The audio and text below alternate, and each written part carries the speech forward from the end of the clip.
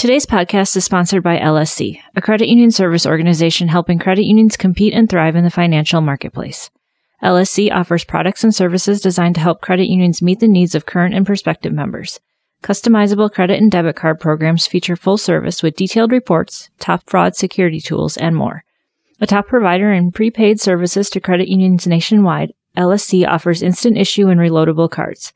LSC's 5-star service and marketing support help credit unions easily nurture valuable member relationships. Visit lsc.net for more information.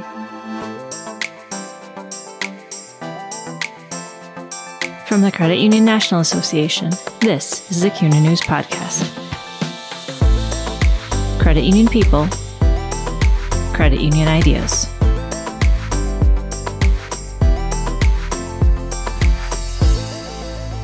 To ensure they're able to meet the needs and expectations of their members, credit unions need to stay on top of the constant changes taking place in the payments environment. I'm Jennifer Plager, a senior editor with CUNA. I recently sat down with Tom Kane, president and CEO of the Illinois Credit Union System, and Libby Calderon, president and chief operating officer of LSC, to talk about bank attacks, the changing payments environment, credit union awareness, and more. Tom, we hear a lot about bank attacks and credit union tax status. What's going on with bank attacks in Illinois right now? Yeah, Illinois really is no stranger to this, and every couple of years we have this pop up. A few years ago we had ads show up in newspapers and billboards on some of the highways, ripping on credit unions about their tax exemption. And one of the things that actually kind of took hold at the time that was started here in Illinois was about the family of four ad, which says a family of four pays more taxes in your local credit union kind of thing. And I've seen that actually pop up over in Iowa, and that seems to be something that resonates with people. And Illinois is in a kind of a unique situation where we are in the middle of where, if you look at a map of tax threats, we are right kind of in the middle, and being in the Midwest. We have a lot of community banks in the Midwest, and we certainly are our neighbor of Iowa, which is bank attack central with all the things that have been going on there for the last couple of years. But we are sitting in a really bad situation in that our state finances are terrible.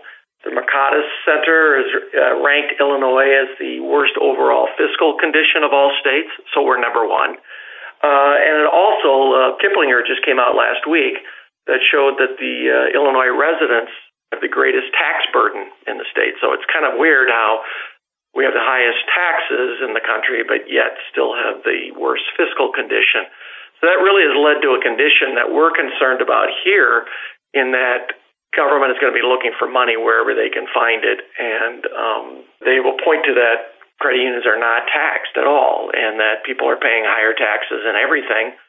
So credit unions, there's this fair share kind of argument that the bankers have been making recently in publications, and we actually intercepted a letter from the trade association out to the bank membership saying that they are going to be making a push here in Illinois.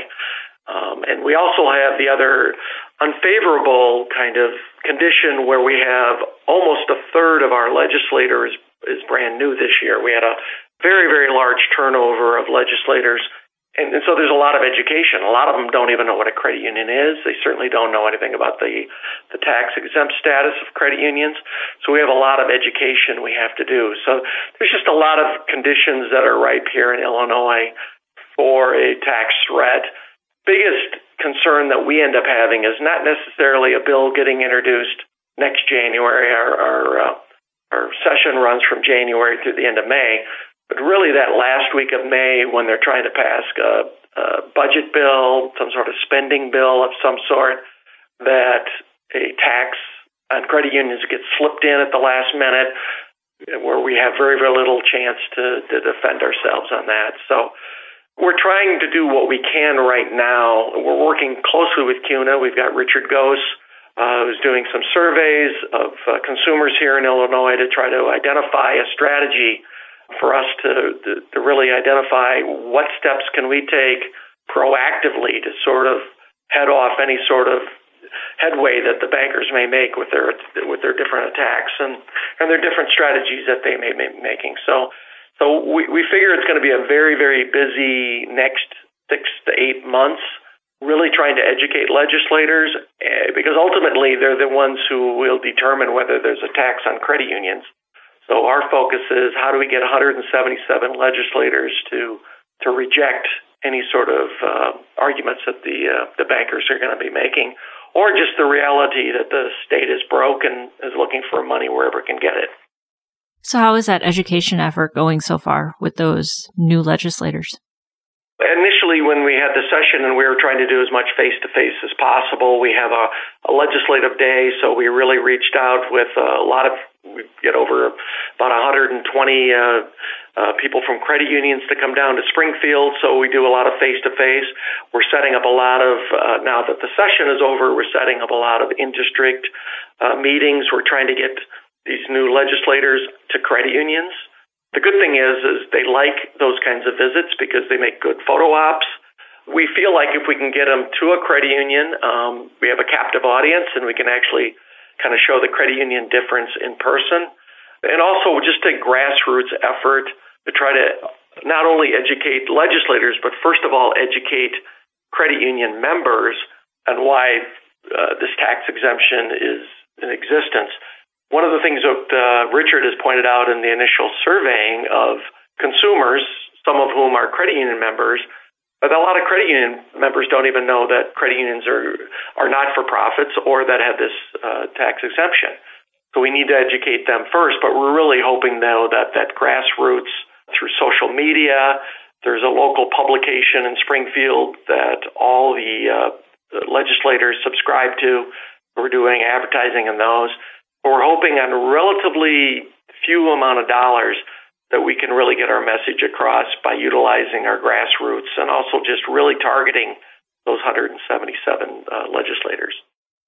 Do you think these attacks are something that credit unions in Illinois and even really all across the country are just almost going to have to start expecting?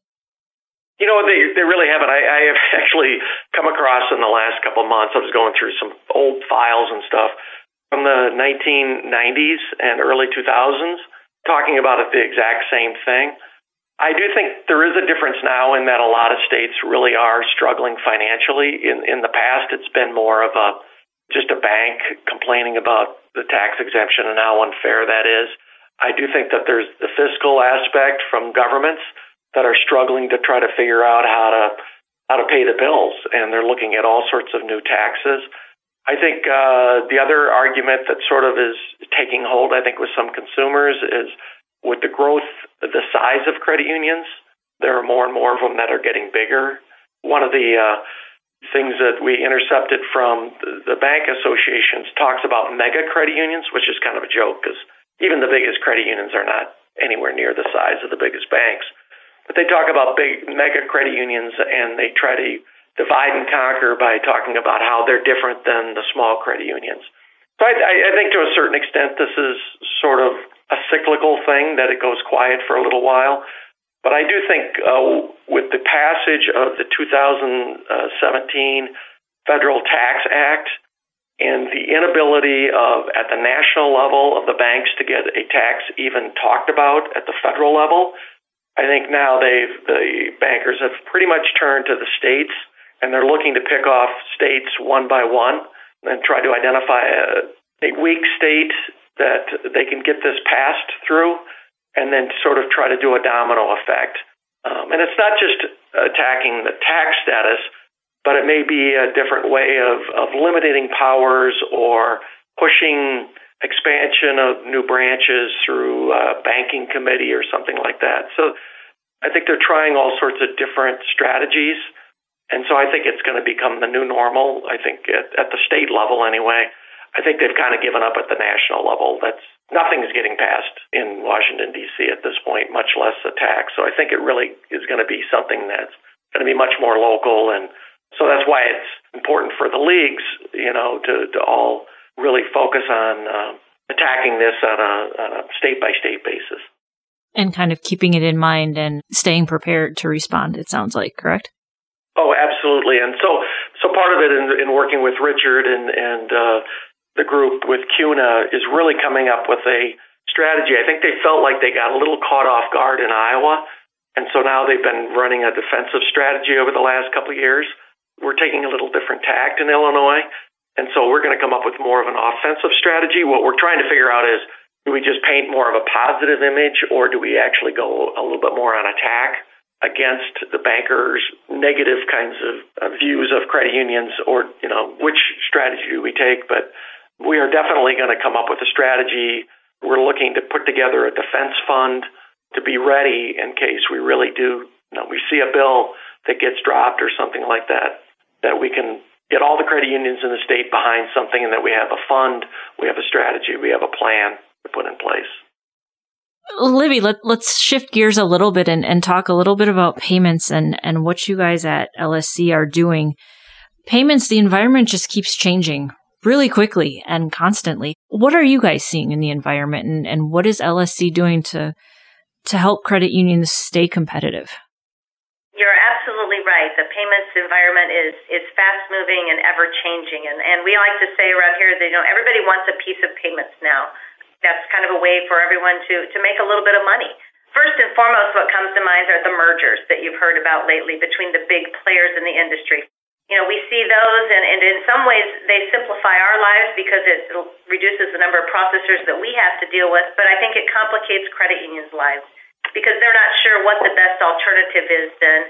And many of the credit unions that we talk with are just really fearful that they're going to lose their place with the big processors, that they're so small that they're not going to get the attention that they need and want. So actually that sort of, I think, frees up a space for us to be that midway point between the big processor and the credit union. So we sort of feel like every road might lead to one of those two processors, but that we can be with our credit unions on that journey as they go and do business with those processors. So while it's a big change, we actually kind of look at it as an opportunity for us to really show our value to credit unions. But then overall, just from the credit union perspective and a member perspective, credit unions need their payments products to be top of wallet, and everybody's about having that great user experience for their members. So our challenge is to really work with our credit unions to make sure that their products are what their members deserve. The two things that really come to mind there are fraud and convenience. And so everybody's worried about frauds. With all the data breaches happening, that's something everyone's concerned about. Is my card protected, or is my account protected? And so there's a lot of tools that are out there. What we like to do, though, the tools are really essentially commodities. The tools are evolving and changing all the time. Neural networks have been around now. Now they're adding AI and artificial intelligence to those neural networks to make them more robust, more reactive, more predictive than they were before. But to some extent, those tools are commodities. What our role, we think, in there is to make sure that credit unions have all those tools. One, they know about them. Two, they have them. Three, they have them set up properly. You've got to have your parameters set properly. You have to have the tools looking at the right things. And I think one of the great values that we've been able to bring in fraud is that because we have so many credit unions that we process for, we're seeing all their stuff that happens, all their fraud issues that arise. We're seeing them on our reports, on our analytics. And so maybe if we see it at one credit union, we can go out and look at all our other credit unions and see if it's happening there as well. Because, fraud things tend to run in trends, especially when there's a compromise event. You might see that happen at 10 credit unions, 15 credit unions. We'll look across our whole database to see if anyone else is having it. So that's some of the value that we bring as well. And then convenience, those convenience tools that all of our members are looking for. They want to be able to pay in whatever way they want to pay, be it person to person, be it online, be it mobile, be it with a piece of plastic where you dip, swipe, or tap. They want to have all those different mechanisms. Voice payments, those are coming about now, using your Alexa and just saying, hey, Alexa, pay my credit card, or hey, Alexa, order this for me. Hey, Google Home, you can shop from home and have your payments happen automatically. Voice activated. There's even, your car can make your payments for you pretty soon. If you think about it, your car makes your payments now with like your toll passes. That can happen in other mechanisms. You could pull up to a drive-up place and your car could make the payment for you, and you could say, hey, car, pay for my hamburger here at lunch. So all those different methods are changing all the time. So we want to make sure that our credit unions have access to all those different products that their members are going to want. So So it's ever changing. It's hard to keep pace with. And then, of course, having all the different relationships with processors, it's all the timing of all those different items as well. And then lastly, I guess fintechs. They're a huge threat out there in the payment space.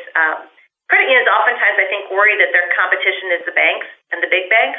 And it's really beyond that. It's all the other little fintechs who are getting into business, the Squares, the Stripes, Facebook launching a currency. Those are even bigger threats in the payment space. So keeping credit unions abreast of those and having them know how to give solutions to their members is really what LSC is trying to do to help our members out there in that crazy payment space. Are your members thankful that LSC is there in that role as kind of like, almost seems like an information guidebook type role? Definitely. And that's really what we view as our value to our credit union customers, is that we can be that trusted partner to them. Our team really thinks of themselves as an employee of the credit union that they have. They're very vested in that credit union's success. They want to make sure that, just like a credit union employee would be, a credit union employee is going to be worried about, does every member have all of our products? Are they using them to their fullest ability? We worry about that too. We want to make sure that all of our credit unions, their members have their debit cards, their credit cards, their prepaid cards. So we're always helping them grow their business through either new business or organically. The big value is that trusted partnership and providing that advice and guidance as to how they can do that. And Tom, earlier you talked about some credit union members may not even quite realize that credit unions are not for profit. Is the Illinois League involved in Open Your Eyes? And if so, what are you guys doing? Oh, I'm up to my eyes in that. Yeah. So I'm actually a part of the CUNA Awareness Committee. So at a national level, I've been kind of involved in seeing the rollout and the implementation of the program across the country. Illinois is not up and running yet with it. We haven't launched. We're looking at a January 2020 launch, and we're in fundraising mode right now. I literally was on the phone. I probably had 7 or 8 phone calls today and numerous calls yesterday talking to credit union CEOs. So we're looking to raise about $1.7 million for our launch next year. We're only a couple $100,000 short, so we won't have any problem getting to that. And we're really excited about being able to launch it here in Illinois. And we've just had a lot of credit unions step up and participate, even ones that, they're single seg, fairly closed membership credit unions that are stepping up because they understand the value of rising tide lifts all boats kind of aspect and wanting to be a part of a wonderful program here. So I'm going to throw it over to Libby for a second because she actually has something to talk about what we're doing with LSC related to the program. Yeah, thank you, Tom. We totally believe in this Open Your Eyes campaign, and like Tom said, it's getting awareness out there for all credit unions, no matter what their size is, because fighting that battle, it's hard for them to grow if people don't know what credit unions are. So getting that message out there is really key for the credit union success and then ultimately then for LSC's success. So we're going to actually make contributions on behalf of credit unions for 2020. So the credit unions that are under $50 million in asset size that are either league members or active LSC customers, we're making their contribution for them for 2020. And then for credit unions who are $50 to $100 million, we're going to pay half of that contribution. And we say that we'll match that for them. We're asking that they contribute the other half. This way, no little credit union is excluded from participating in Open Your Eyes. We didn't want the financial aspect of it to exclude them from it. So it ends up being about 150 credit unions, about $150,000 that we're sponsoring for them. So we're thrilled to do that on behalf of Illinois credit unions and LSC customers in Illinois, just to really get this campaign kicked off here in the state so that our credit unions can continue to grow and thrive. So we're excited about it. The good news is all the information, the metrics, all the different data that's been collected so far in the 14 states that have been up and running on all this. It's been very, very positive. There's baseline metrics that get established for the start of new brand awareness programs like this, and it seems like every one of those have been exceeded by this. We have consumers that are really interested in this message. And so I think they're very engaged when they see a video or even see a picture, and they want to click on it and they want to find out more. So I think we've got a very, very positive kind of message for people to really relate to and engage with. It's just a matter of getting it out there in more states. And so I think our credit unions are really excited to have this up and running in January. So looking forward to it. And Jennifer, what I really love about this program, having run a credit union myself previously, is what Tom referenced there, those metrics. Oftentimes when you do a marketing campaign, you're really just unsure. It's like, well, was it successful? Wasn't it? And they actually have some metrics attached to this, so you can see if awareness has increased. And so getting that information back, I think, is just a compelling reason for credit unions to participate in this. And then the marketing collateral, that's allowing credit unions to participate to use that marketing collateral is amazing. If you can just attach that to various campaigns that you might be using in a credit union, I mean, what a great thing to do. Yeah, running a credit union, you couldn't really afford to develop a lot of this collateral yourself. So taking advantage of that is just another positive for this campaign. So I'm really excited to hear how it's going to take off in Illinois once it gets out there in the market. And then switching gears a little bit again, diversity, equity, and inclusion. Why is this something important that credit unions need to be paying attention to? And what can they do to address their DEI issues at their organizations? I think it's important because it's not only a good thing to do, I think it's a very practical thing to do as well. I have sat through enough futuristic talks in which they bring in demographics. I mean, this is the way the country is headed, is a very diverse membership and employment base. And I think from just a practical perspective, I think it's the right thing to do for a credit union, because that's the face of the membership and the face of employees is very much changing. And also just the aspect of providing and bringing in a different perspective on decision making and how you do what it is that you do. Certainly, I think that's becoming more and more important that you have those different voices in the room as you're making decisions. I'm on the CUNA board, and one of the things that CUNA board has done recently is advocate for an 8th cooperative principle for diversity, equity, and inclusion. And I think that's a strong statement to say for credit unions how important this is, that becomes a part of the way that credit unions operate, and that's the way that credit unions are perceived in the marketplace as well. Yeah, when I always think about diversity, equity, inclusion, two things really come to mind. One, it's just the right thing to do for humanity, because it's just out of respect for humanity. And then two, it really is good business. It's taking advantage of talent that's out there. With low unemployment, it's hard to find employees, so you want to capture everyone who's out there potentially in the workforce and take advantage of their skill sets. And it's important for credit unions to have their teams, their employee teams, and their board of directors be reflective of their membership as a whole. How do you know you're going to fulfill your members' needs if you don't really know who your members are and those voices aren't at the table making those decisions for credit unions? So it's good business, if nothing else. It's simply good business and helps credit unions grow and thrive. So I think it's a great topic. It's something we live and breathe here in our company. We have a very diverse workforce, and we promote and are fair to people across the board. And that's just what you do. It's the right thing to do, too. Is there anything the League or LSC is doing to help Illinois credit unions out with addressing the issue? Yeah, as a league, we've had a number of educational sessions that we've hosted that are focused on DEI. And at our convention, we had a number of speakers that talked about it. We just kicked off at our recent annual convention, Sister Society of the Global Women's Leadership Network.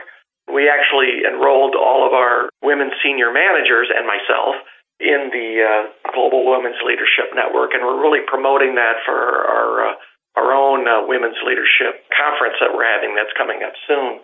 We're really trying to do as much as we can to make sure that credit unions get the exposure that they need to this important topic. Yeah, I would agree. Those two events come to mind that we just recently had, or going to have the Women's Leadership Conference, and then we just had a Young Professionals Conference as well. So that's, developing those future leaders that credit unions need in their organizations. Especially given that I always come to, as a woman, I always like to rah-rah women leadership, but, majority of employees in credit unions are women. So having a lot of women leaders, and having that voice at the table is very important. We've talked about a bunch of different topics. Did I forget to ask you guys anything, or is there anything else that you guys want to mention before we wrap up for the day? We're having what we call our See You Kind Day, which is a day of kindness in the community. And we actually have, as of today, 55 different credit unions on the same day are all doing something in their communities, and including the league. We're doing Feed My Starving Children. We have about 60 staff members here in Chicago area, and then down in Springfield, working within that organization or in a food bank down in Springfield. But we have 55 credit unions within the state, all doing something on one day, which is kind of cool. We took this idea borrowed it, as I like to say, from the Minnesota League that's been doing See You Forward Day on Columbus Day for the last few years. I thought it was just a great idea, so something we adopted this year. We actually made it a corporate goal, and we said we're going to try to get 20 credit unions signed up, and exceeded that by 35. So we're just thrilled with the reception that we got from credit unions, and we've contacted media outlets across the state, and really looking to make a big splash with this, and really show what the credit union difference is to communities throughout Illinois. Thanks for listening to the CUNA News Podcast. Subscribe to the show on iTunes, Spotify, Stitcher Radio, and Google Play. This podcast was sponsored by LSC, a credit union service organization helping credit unions compete and thrive in the financial marketplace. LSC provides products and services designed to meet the needs of current and prospective members. Learn more at lsc.net.